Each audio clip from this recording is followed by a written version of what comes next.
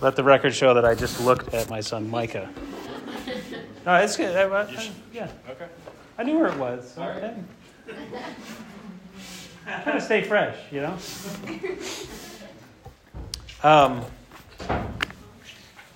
Also, because I kind of like to I can move around a little bit.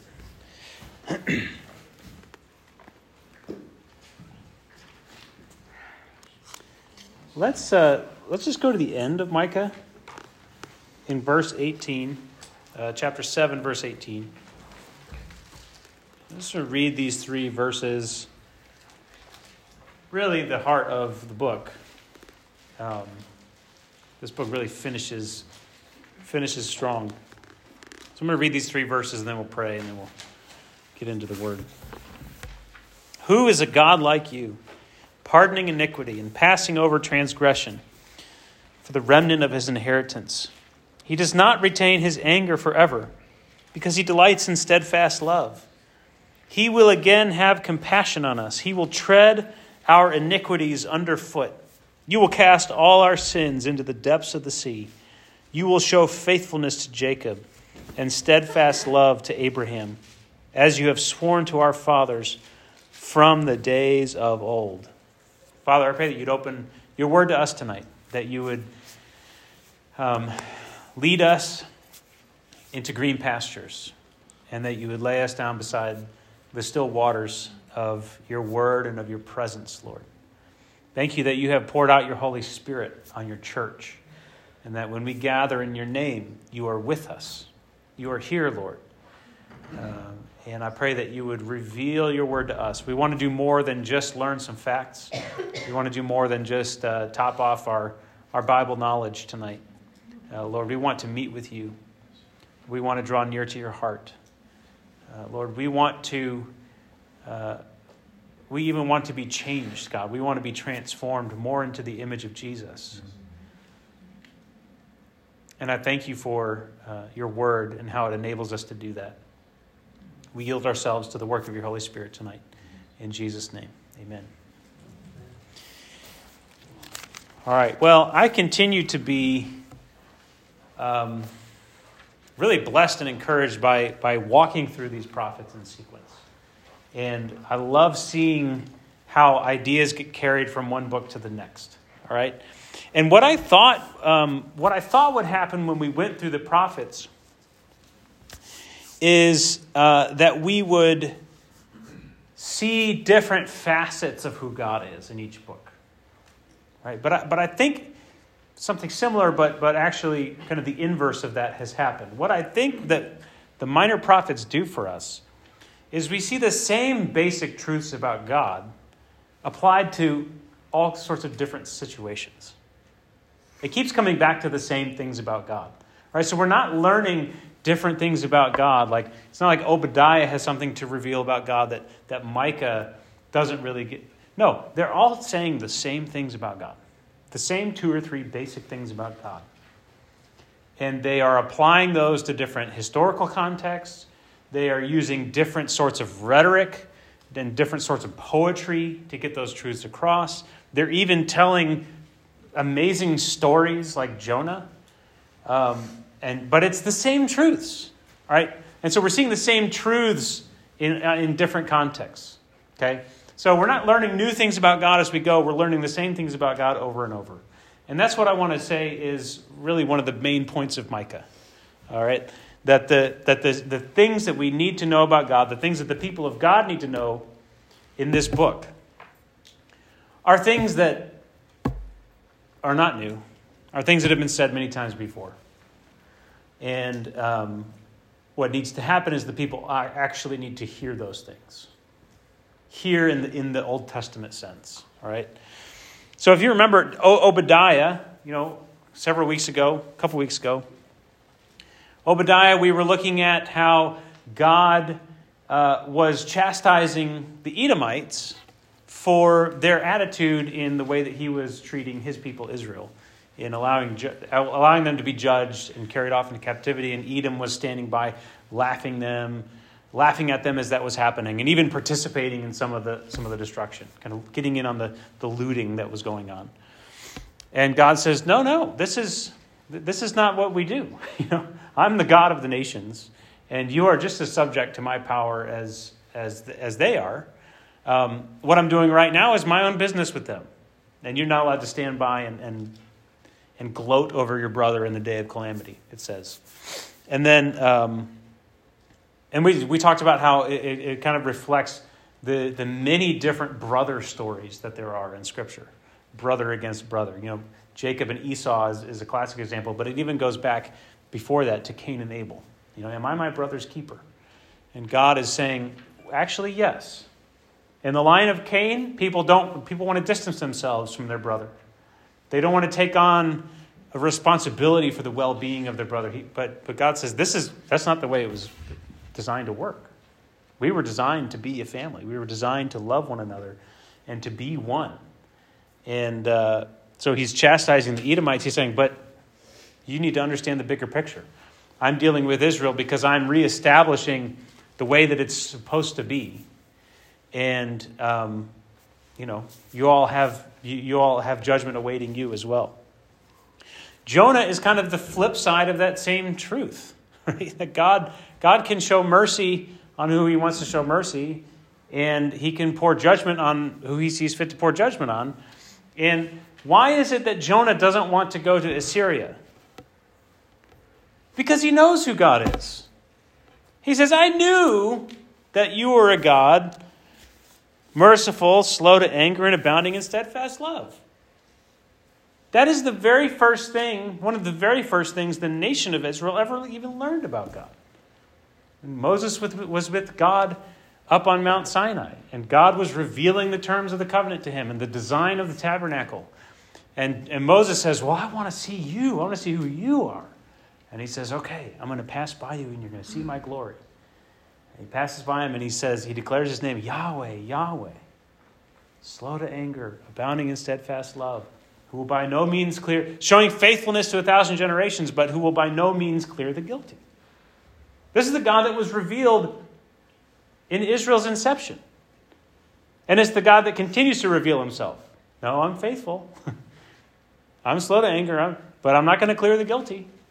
I'll keep up with you. I'll bear with you for a time, but then it's time for judgment. Then I need to move. Then I need to discipline you. And so Jonah says, I knew that's who you were. God says, yes. Yes, that's who I am. That's who I'll always be. And then it's interesting because a book, if we skip over Micah and we get to Nahum, which will be in next week, that's about God's judgment on Assyria. It's the book that Jonah wished he could write. But it wasn't yet. It wasn't time yet. Just like God told Abraham, he said, I'm going to bring you back here in the 4th generation because the iniquity of the Amorites isn't yet complete. The iniquity of the Assyrians, apparently in God's sovereign understanding of where they were, the iniquity of the Assyrians wasn't yet complete. And so Jonah was not there to call down fire and brimstone, yet he was there to offer them repentance. Lo and behold, some of them took him up on the offer. And there was a revival in Assyria. But that comes to a close, and a couple generations later, Assyria is punished severely for their wickedness and their sin. And so we'll talk about that next week. But that's the same thing.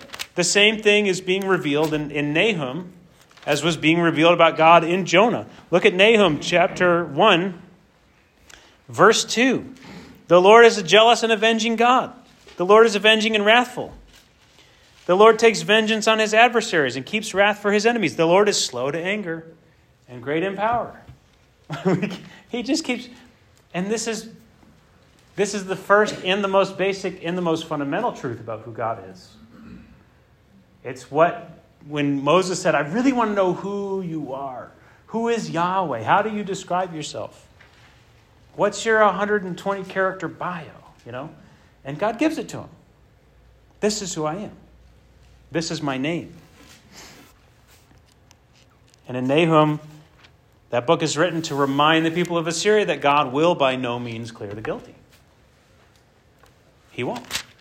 And in between Jonah and Nahum, we have this book, Micah. Micah is a classic prophecy. It's a classic book of prophecy where God is pointing out particular sins that have encompassed and permeated the society. And he's pointing those out, and he's saying, and this is why judgment is coming. These are the things that I detest. This is what I see. And I'm just going to go through and name those things for you all so you understand that the trial and the hardship and the judgment that you're undergoing is simply the terms of the covenant. It's the terms of the covenant that I made with you a long, long time ago. You shouldn't be surprised. You should not be surprised at what's happening. People of Israel, people of Judah. Because this is who I've always been, and this is what we've always done. And when the people start to deviate from love and mercy and justice, then the wrath and the judgment and the curse comes on that people. And that's just like 1 + 1 = 2. And so Micah is really made up of 3 main sections. And they all begin with the word "hear." And this is a significant Old Testament word. I think probably the most significant place that it's used is in the book of Deuteronomy. Right? Hear, O Israel. Yeah, I think it's what even the word Shema means. That's hear. Listen. And it's a significant hear. It's not just, hey, let the sound waves hit your ears. It's like hear with your whole being. Right? It's like when a dog is a really well-trained dog and he's taken off running and its master says, hey, stop! Or whatever word they use, heel, whatever. And that dog has heard. Right? And that dog then, whatever the word was that went out, there is full hearing. There's a full body hearing that happens. That's what God calls his people to. Hear. Hear me. There's a difference between even listening and hearing. Right? When you've heard, it has changed your course of action. When you've fully heard in the way that God wants you to hear. And so the 3 sections of Micah, chapter 1 and 2, hear you peoples, all of you. The second section begins in chapter 3. And I said, hear, you heads of Jacob and rulers of the house of Israel. And then, so 3 through 5 would be the middle section, and then 6 and 7 is the third section. And chapter 6 begins, hear what the Lord says. Hear what the Lord says. And it's not the only thing in this book that throws us back into previous interactions between God and his people. There's a lengthy section in chapter 6 where he gives a little bit of a history lesson. In verse 4, he says, I brought you up from the land of Egypt, redeemed you from the house of slavery. And he kind of gives a little bit of a synopsis of the Old Testament story. This is who I am. This is the journey that began with me saying, hello, how are you? My name is Yahweh. I am slow to anger, rich in love, and I'm faithful to 1,000 generations, but I will not by no means clear the guilty. Welcome to covenant life with me. And they've known who he is the whole time. That's who he is. That's who he's always been. And he says, listen, I am that God that brought you out of Egypt. And then verse 8, this is the verse that everybody knows from Micah. He has told you, O man. He has told you. It's like when Jesus says, a new commandment I give you, but actually, this isn't a new commandment at all. It's an old one. It's one that you've heard from the beginning.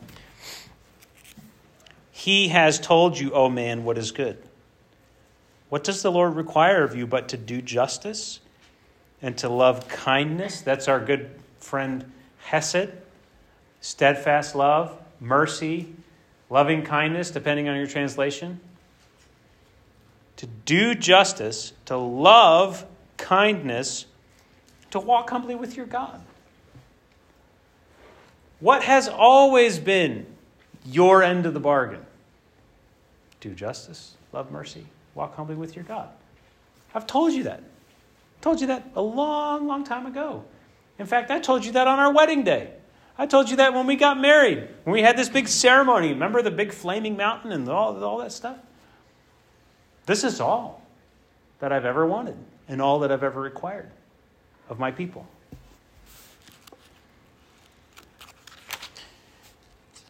All right, so every minor prophet has a historical context.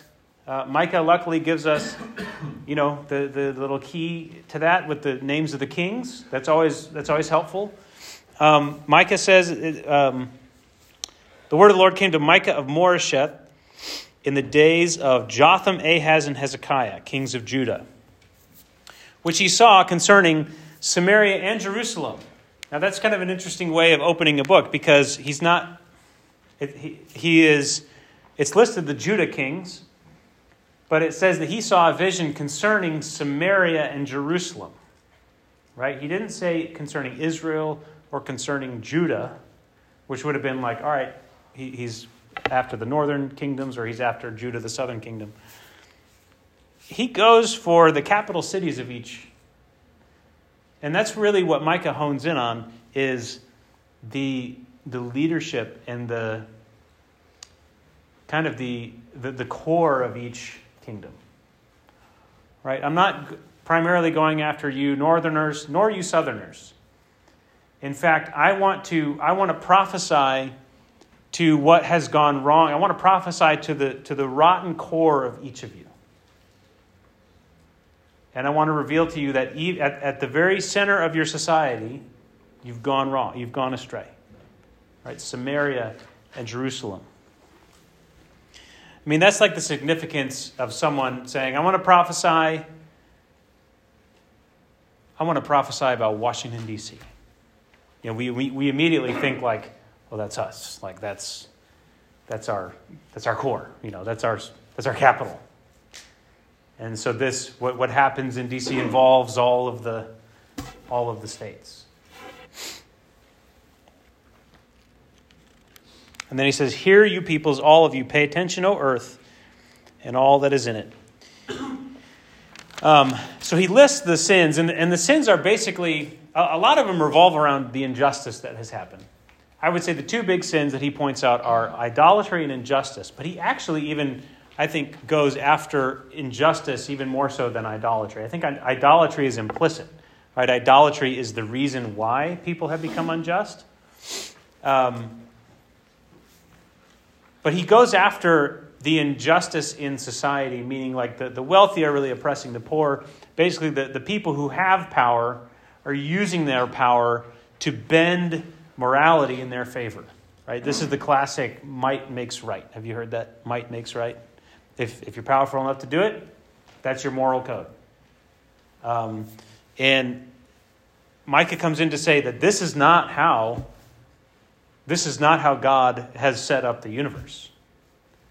There's this thing called morality. There's this thing called goodness, and God is that. And he created a people and expects a people who are good, who don't just take their power and exercise it in the way they want to, but who take their power and use it in a way that reflects the character of God. Right? What does he say? Do justice, love mercy, love kindness.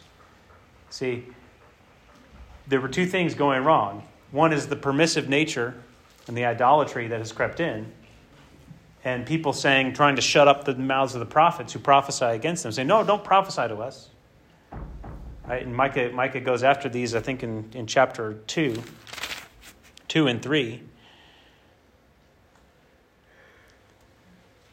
He says, your prophets are, they're not holding you to the standard. They are figuring out what your standard is, and they're reinforcing that. Right? If you want to buy this field, brother, bless you. God is expanding your territory. Because this guy decided to kind of oppress his neighbor out of his field. Kind of creep on, what's he going to do about it? And the prophets come and say, yes, there's a time. It is time for you to expand your fields. And so there's false prophets. There's false religion. There's a lot. It's a highly religious time. People are doing sacrifices and all this stuff. But none of it is resulting in the kind of lives that reflect the character of Yahweh. And so that becomes the problem that Micah is speaking to. Right? Now, Micah's name, everybody know what Micah's name means? Who is like Yahweh? Who is like Yahweh? That is the prophetic question that looms over this whole book. And there's two sides of it, right? Who is like Yahweh? Meaning, hey, all these other gods and all these other pagan rulers that you are making deals with during this time, we'll get into that in a little bit, the historical context. These gods that you've devoted yourself to and all of the religion that's involved, none of those are like Yahweh. Right? Who is like Yahweh in the heavens? But there's also the question of who is like Yahweh? What people are going to reflect who he is? Where are the righteous people? Where are the good people? Who's going to say, oh, we're the people of Yahweh. We should probably act like him. Who's like the Lord?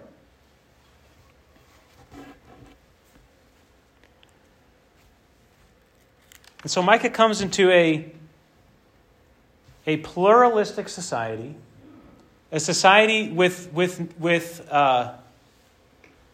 a relative system of morality and justice.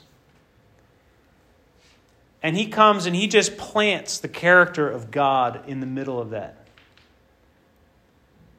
as this monument to the kind of life that God's calling us to. And he says, who is like Yahweh? Let's compare your gods and let's compare your lifestyles. He's the standard. Right? And so he brings the character of God into the midst of this and into pluralism and the relativism. And he goes, no, the standard is Yahweh. The standard is God. Who is like God? The question isn't, can I? The question isn't, can I get away with? The question is, who is like Yahweh? Who's going to be like Yahweh? Amen?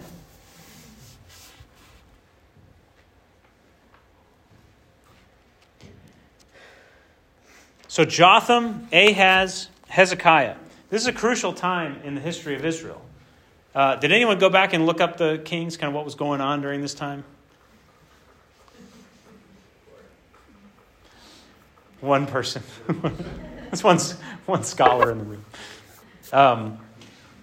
So this is the point. Who was it that prophesied to northern Israel? Northern Israel during the time of Jeroboam II. There were a couple of the prophets. I think Amos and Hosea. Yeah. That is about the generation prior to this period now. Okay, remember in those prophets they're saying to northern Israel, listen, it's going to get really bad. You're at the tipping point. Assyria is going to come and wipe you out. Okay. At this point, at the point when Micah is prophesying, so Ahaz was king when the northern tribes were finally fell in a total way to Assyria. Okay, and so Jotham was actually a good king. He's the son of Uzziah, to give you some historical context. Remember, Isaiah and Micah are kind of parallel. So Uzziah, Isaiah the prophet gets his call into prophetic ministry in the year that Uzziah died. I saw the Lord high and lifted up. So at the beginning of Jotham's reign is when Isaiah gets called into, or is when he has his vision. He had been prophesying, but then he sees God. And his ministry takes on a new turn. Jotham is actually a good king. It says that he's a good king, and however, he did not take down the high places. And there's great teachings out there on the high places. How high places are kind of those areas where it's not like a pagan shrine. You know, it would be just a very like routine, daily kind of activity that was seemingly innocent. You know, it was a way of worshiping, and you know, anyway, we don't have time to get into that. It says, but that was the fault of Jotham. That was the only mark on his record. He was a good king, and he loved God. In fact, let's go to 2 Kings, verse 15. 2 Kings chapter 15. Just, you know, hear what I mean, not what I say, please.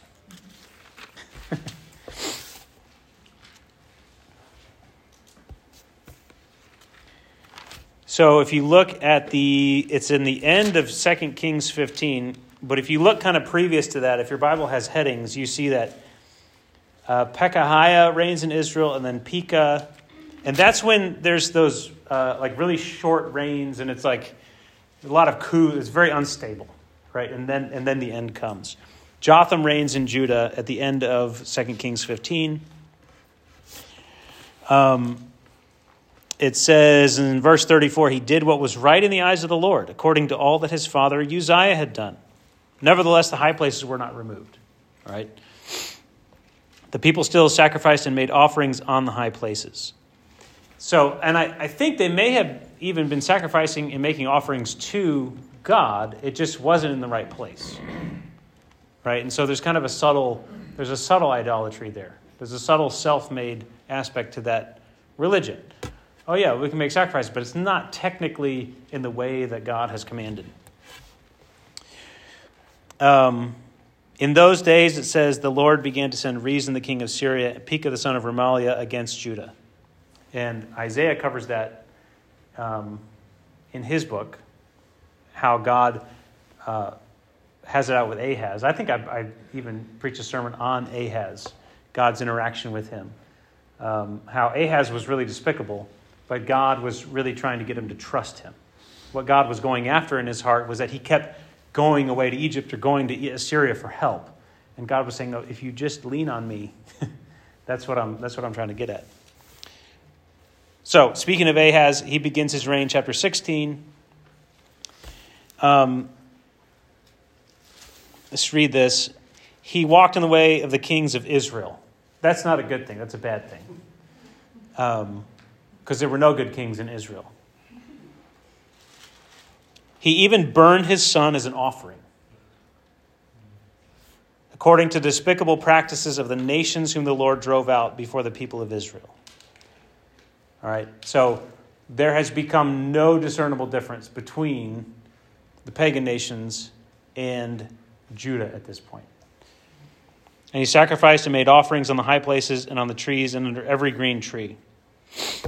All right, so this is Jotham, Ahaz, but then there's Hezekiah. So Hezekiah is actually a good king. And it's kind of the last gasp of goodness before then Judah begins its ultimate. Because then Hezekiah's son Manasseh is the one who seals their fate. Manasseh is the reason it says that the exile to Babylon becomes fixed in stone. All right, so Ahaz is bad. Hezekiah is pretty good. There's a lot about Hezekiah between this account. You know, there's an extended account here in 2 Kings, also in Chronicles, but there's also an extended account in Isaiah. So we know a lot about Hezekiah. There was a lot going on. Okay, so the period in which Micah was prophesying was a really pivotal period in the history of Judah. Right? Israel's gone. Oh my goodness, what's happening? You know, now we're down to just Judah. Northern Israel falls in the 12th year of Ahaz. All right, and that's in 2 Kings 17. And I want to read some of that because at that point in 2 Kings, the author zooms out and kind of gives some summary thoughts. You know, Israel has been captured. Here's why. Okay, and this is a good portion of Scripture to know and to come back to often, especially when you're going through the prophets, because it really does boil down the core issues in the divided kingdom and the issues that God had with those kings. In the 9th year of Hoshea, this is 2 Kings 17, verse 6, the king of Assyria, remember Hoshea was the very last king of northern Israel. The king of Assyria captured Samaria, that's the capital city, and he carried the Israelites away to Assyria and placed them in Hala, and on the harbor, the river of Gozan, and in the cities of the Medes. And this occurred because the people of Israel had sinned against the Lord their God, who had brought them out of the land of Egypt. Always when the biblical author gives a summary of the current state of the people of God, very often it refers back to where it all began. And it did begin with Abraham, right? That's when God chose, from a familial standpoint, that's when God chose and started the family. But from a national standpoint, it started when they were brought out of Egypt and given the law at Mount Sinai. That's when the nation of Israel was birthed as a nation. He feared other gods and walked in the customs of the nations whom the Lord drove out before the people of Israel, and in the customs that the kings of Israel had practiced. And the people of Israel did secretly against the Lord their God things that were not right. Things that were not right, that were not just, that were not in line with who Yahweh is. They set up for themselves pillars and Asherim, so there's the idolatry piece. Yet the Lord, it says, verse 12, and they served idols, of which the Lord had said to them, you shall not do this. Yet the Lord warned Israel and Judah by every prophet and every seer. Right? Well, who were the prophets? They were God's warning cries. Stop, come back. Don't go down that road. Don't touch that stove. Turn back. Turn from your evil ways and keep my commandments and statutes in accordance with all the law that I commanded your fathers and that I sent to you by my servants, the prophets. But they would not listen. They would not hear, right? But were stubborn, as their fathers had been, who did not believe in the Lord their God. They despised his statutes and his covenant that he made with their fathers and the warnings that he gave them. They went after false idols and became false. There's a great lesson in there. You become what you worship. You become what you worship. Okay? The nature of the God that you worship will be the kind of lifestyle that you live. If you live a God who's never satisfied and who's constantly you're having to appease them and they do, you never know how they're going to react, well, that's how you're going to be. That's the kind of person you're going to be. You're going to be unappeasable. Right? And Paul even says it. People who, there's no pleasing them, they're ruthless, they're heartless. You can't ever get through to them. That's the kind of people, that's because we serve gods that are like that. Right? If you serve a God who's false, you become false. But again, that gets us back to our question, who's like Yahweh? If you actually worship Yahweh, you become like Yahweh. And your life reflects it. When you worship him and you don't just pay superficial homage to him in the midst of serving your other gods, then your life isn't going to be full of hypocrisy, like it has become for the people that Micah is speaking to. And they followed the nations that were around them, concerning whom the Lord had commanded them that they should not do like them.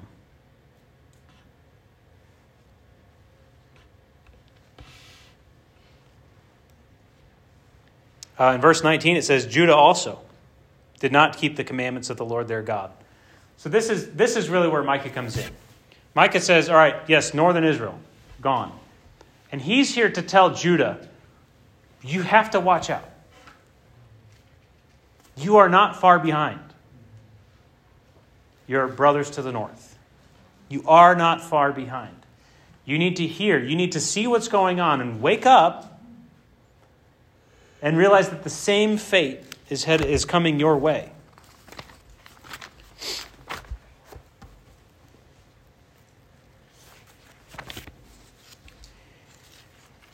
Back in Micah, in chapter 1, he says, For this I will lament and wail. In verse 8, I will go stripped and naked, which is what Isaiah did, by the way. So apparently God had 2 stripped and naked prophets walking around in those days. It was a whole team of them. I will make lamentation like the jackals and mourning like the ostriches, for her wound is incurable. It has come to Judah. It has reached to the gate of my people, to Jerusalem. This cancer that invaded the kingdoms to the north, it is spreading, and it has spread to the south. And it's at the gates.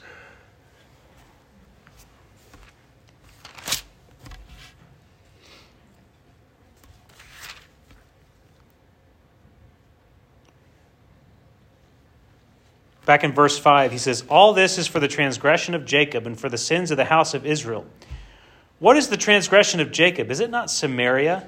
And what is the high place of Judah? Is it not Jerusalem? Jerusalem has become nothing more than another high place. Jerusalem itself. This is a bad thing. Right? This is the holy city. This is where we meet with God. This is where God comes down to dwell in the midst of his people. And it has become a high place. All right. Hezekiah actually has, he has it out with God in a couple. He makes some reforms. He celebrates a Passover, which is good, because what's a Passover? It's a remembrance of when they were brought out of Egypt. And so that's a great thing that Hezekiah did. He was getting the people to remember who you are. Remember who God is. And so Hezekiah was trying. And I wanted to read some of the things that it said about Hezekiah in 2 Kings. Chapter 18. In the 3rd year of Hoshea, Hezekiah, the son of Ahaz, king of Judah, began to reign. It says in verse 3, and he did what was right in the eyes of the Lord, according to all that David his father had done. He removed the high places. Yes. Those high places, if you remember reading through Kings, they're always there. Somebody get rid of the high places. Come on.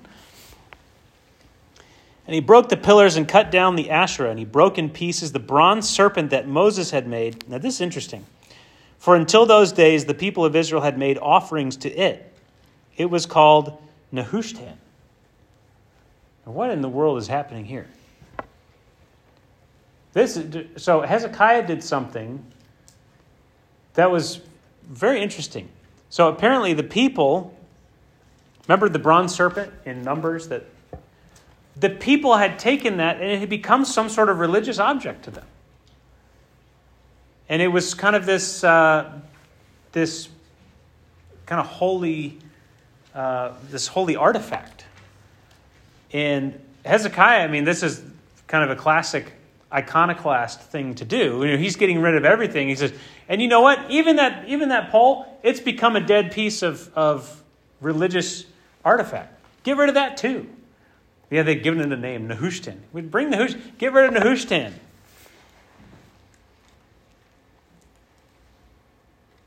Right? Because what he's calling people back to the pure covenant. Let's follow God in the way that he prescribed.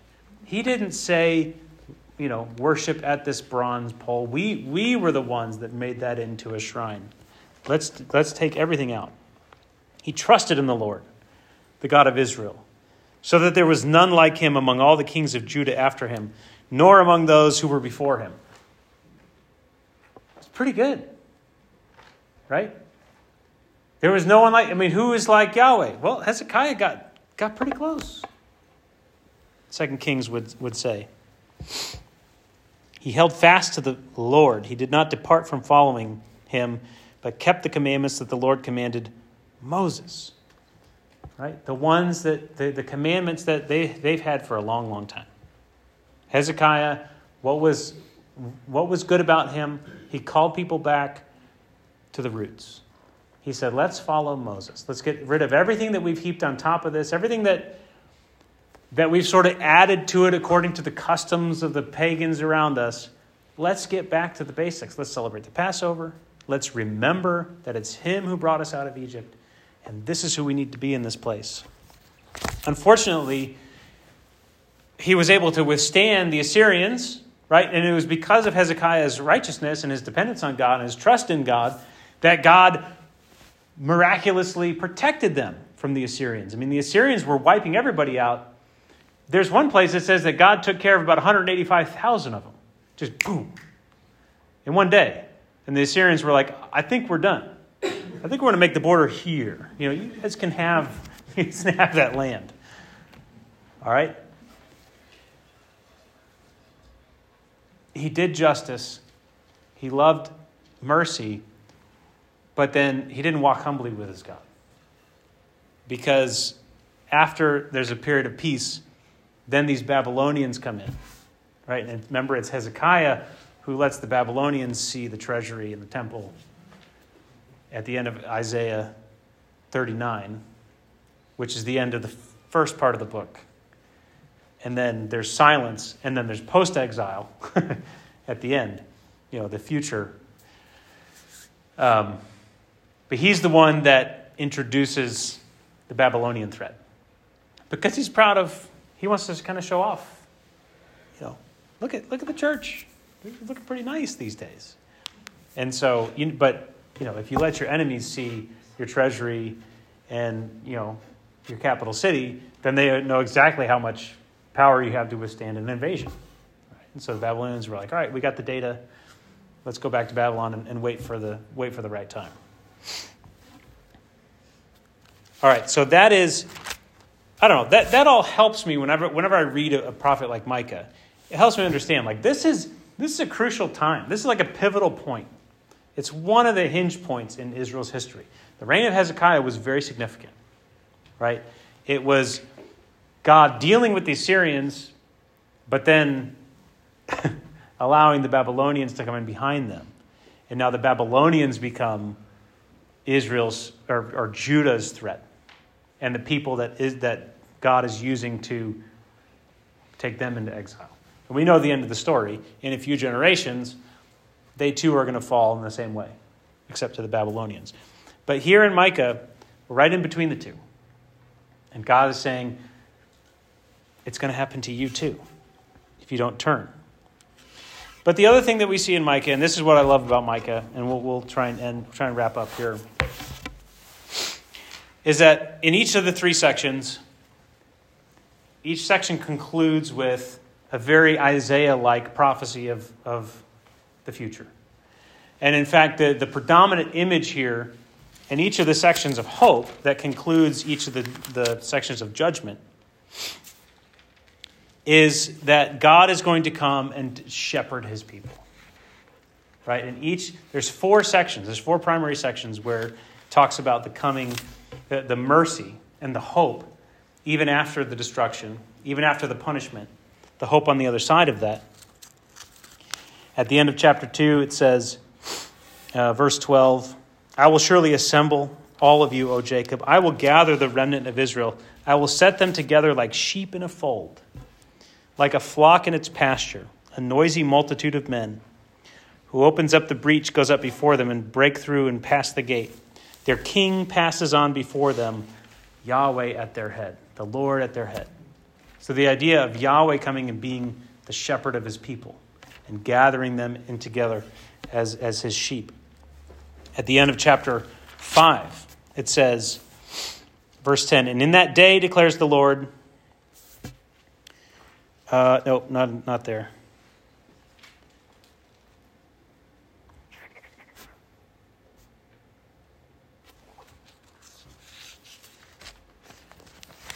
Where is it? Oh, in chapter 4, sorry. Verse 6. In that day declares the Lord, I will assemble the lame and gather those who have been driven away and those whom I have afflicted. And the lame I will make the remnant. And those who were cast off, a strong nation. And the Lord will reign over them in Mount Zion from this time forth and forevermore.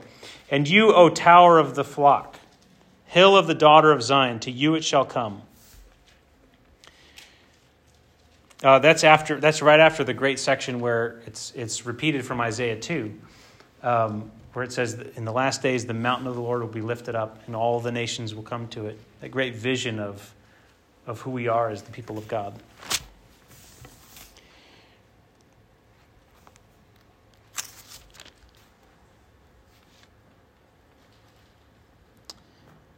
And then at the end of chapter 7, in verse 14, it says, "Shepherd your people with your staff, the flock of your inheritance, who dwell alone in a forest, in the midst of a garden land, and let them graze in Bashan and Gilead, as in the days of old, as in the days when you came out of the land of Egypt. I will show them marvelous things." So God is the shepherd, God as the one who led them out of Egypt. This is who he is, this is who he was, this is who he's always going to be. I am the one who comes down in the midst of my people. I gather them together and I lead them. And I lead them into the promised land. Right? This is who God has always been. And Micah is saying, and there's still a day. This is who God will always be. It's who you've always known him to be. It's who he wants you to acknowledge him as now. And it's who he's going to be even after the destruction has passed by.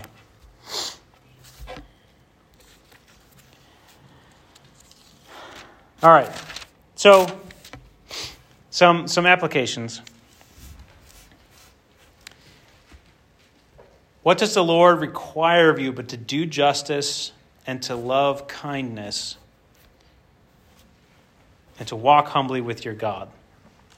I think those first two always have to be mentioned in the same breath.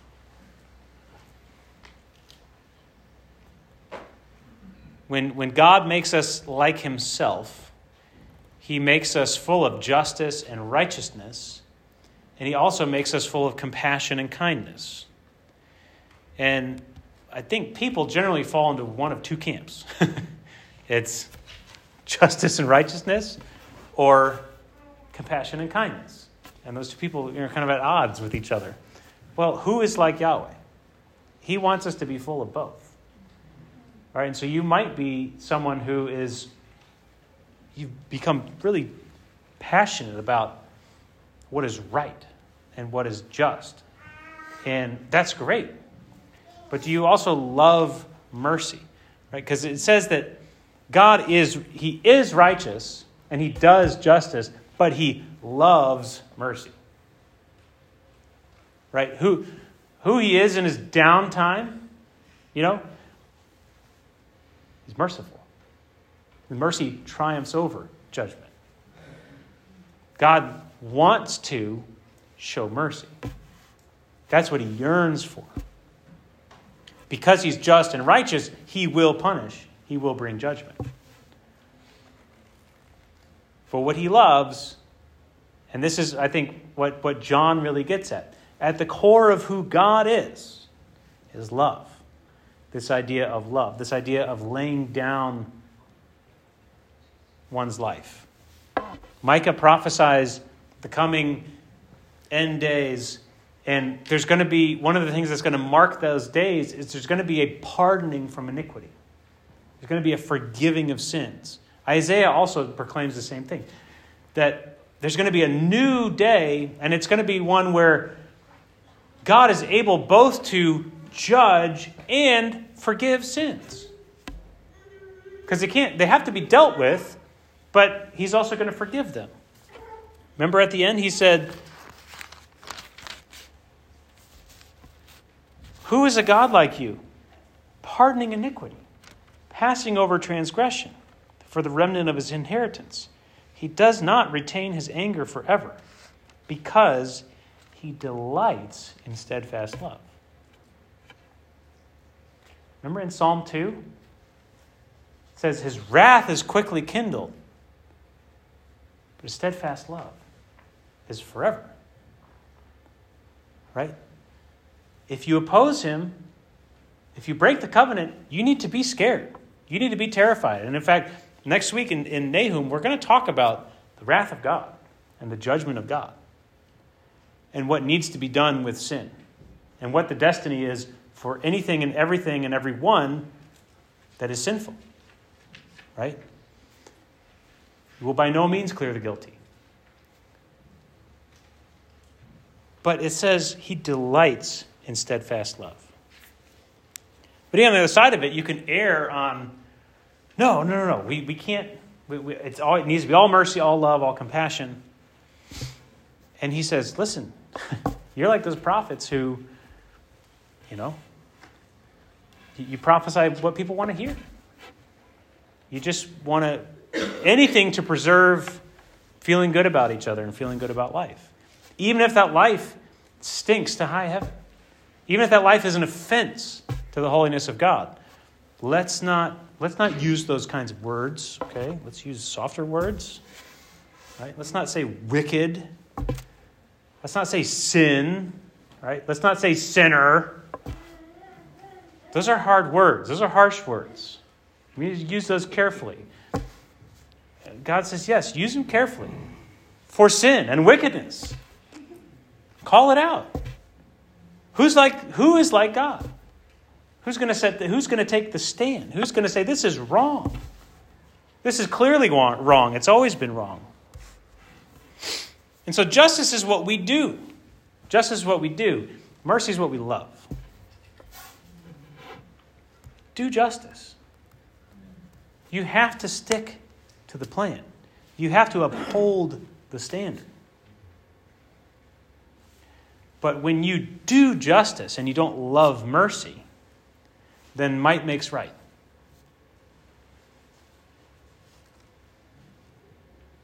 Then you become like the oppressors that the Lord hates. Right? They did justice. Well, this belongs to me because I can play the system and I can get what I want. When you're oversold on doing justice, you become unjust. When it's not done from a heart of loving mercy. Does that make sense, that balance? And you know who you are. You know the way you fall. You know if you're an overly merciful person or an overly just person. But both come down to walking humbly with God. The source of either of them is found in walking humbly with God. When you walk humbly with God, you're not like Jonah, right? When God wants to be merciful to someone, you're on board. Yes. Even if you can't even, you have no frame of reference for that person deserving any kind of mercy. God decides to be merciful. When you walk humbly with God, you go along with it. See, Jonah was proud. Jonah was self-centered. Jonah really believed that he deserved mercy, which by definition, mercy is undeserved. You never deserve mercy.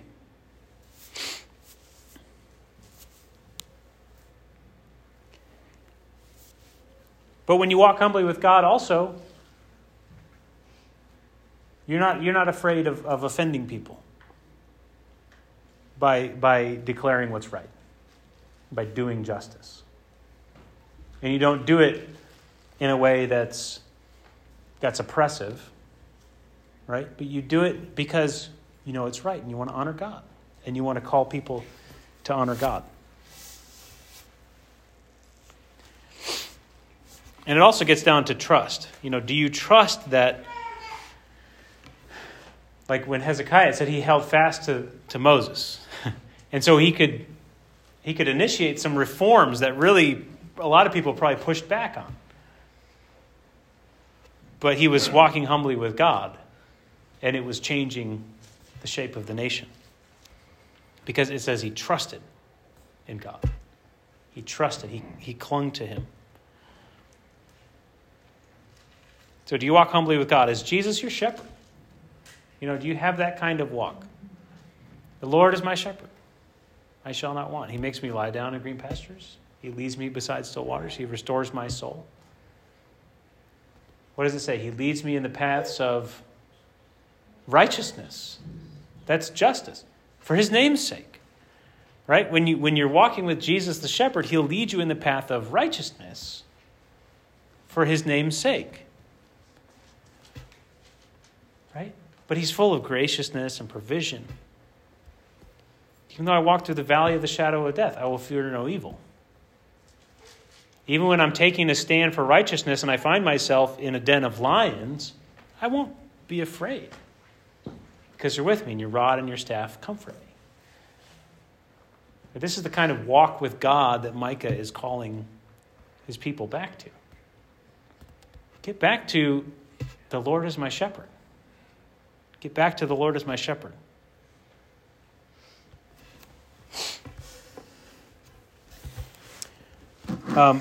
There's one other thing I think that we should consider in our own lives. Micah was calling them, he says, he has told you, oh man. He has told you. I already said it. You've already known it for a long time. And so that might be the challenge that Micah issues to you. Are you wrestling with living in a certain way that's contrary to what God's already told you? And what I think this book would say to you, if you're in that spot, is that you need to hear. You need to hear. You need to understand that, listen, the way your life is going, God uses everything in our lives to shape us into the image of Jesus. We can either work with that or we can work against it. His goal, he has told you, O man, O woman, that he is going to stop at nothing to make you like Jesus. If you've said yes to Jesus, he will stop at nothing to make you like Jesus. He'll make you feel bad. He'll make you feel good. He'll bring pain into your life. And he'll give you the grace to endure that pain.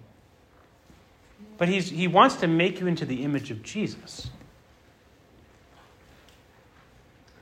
And so we need to hear and remember. Did you forget that God uses everything in your life that happens from the minute you wake up to the minute you sleep and even while you sleep? That he uses everything in your life, if you will receive it, to make you more into the image of Jesus. He uses every annoyance. He uses every difficult person. He uses every test of your patience. He uses every loud noise that you can't stand to make you more into the image of Jesus. Here. Remember that. I think that some of us need to remember that. He saved you. Why? So that you could be like him. And in the areas that you're not like him, he's going to come after them full of grace and full of justice. And he's going to remind you, oh man, what he requires of you. If there's an area of your life where you don't do justice, where you don't love mercy, he's going to come and remind you. So my challenge to you is to ask yourself, is there something that you've known about God for a very long time that hasn't actually changed your life yet? Because they knew who Yahweh was, but they weren't like him. Right? Their society was not godlike. It was godless. It was pagan. It was no different than any other life, except that they like to call themselves the people of Yahweh. Is there something about who God is that you've known for a very long time that has not taken root in your life and changed you to be more like him? He hates sin, but maybe you don't really hate sin. Maybe you don't hate all sin. You only hate certain sins. You know that you should trust him. You know that he's trustworthy, but you don't really trust him. It doesn't really bring peace to your heart.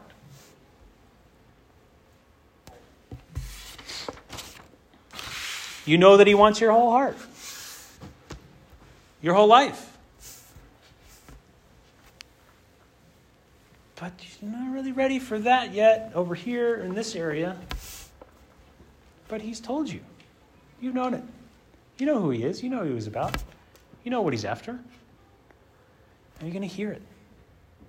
Are you going to allow the shepherd to come and lead you? You keep holding back, living your life the way that you think you should live, the way that you think is right.